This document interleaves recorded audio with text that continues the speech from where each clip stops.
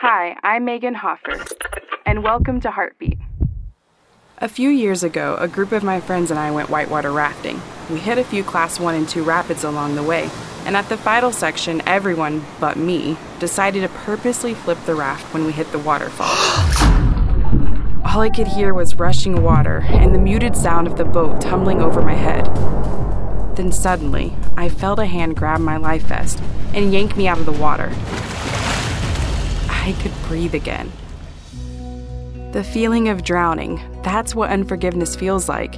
If you're harboring unforgiveness for someone, you're not only holding that person's head underwater, but you're being pulled down with them. In Christ, our Heavenly Father has forgiven us for eternity. The greatest way to live in the acceptance of His forgiveness is to forgive someone else and allow yourself and them to breathe again. Heartbeat is brought to you by the Salvation Army.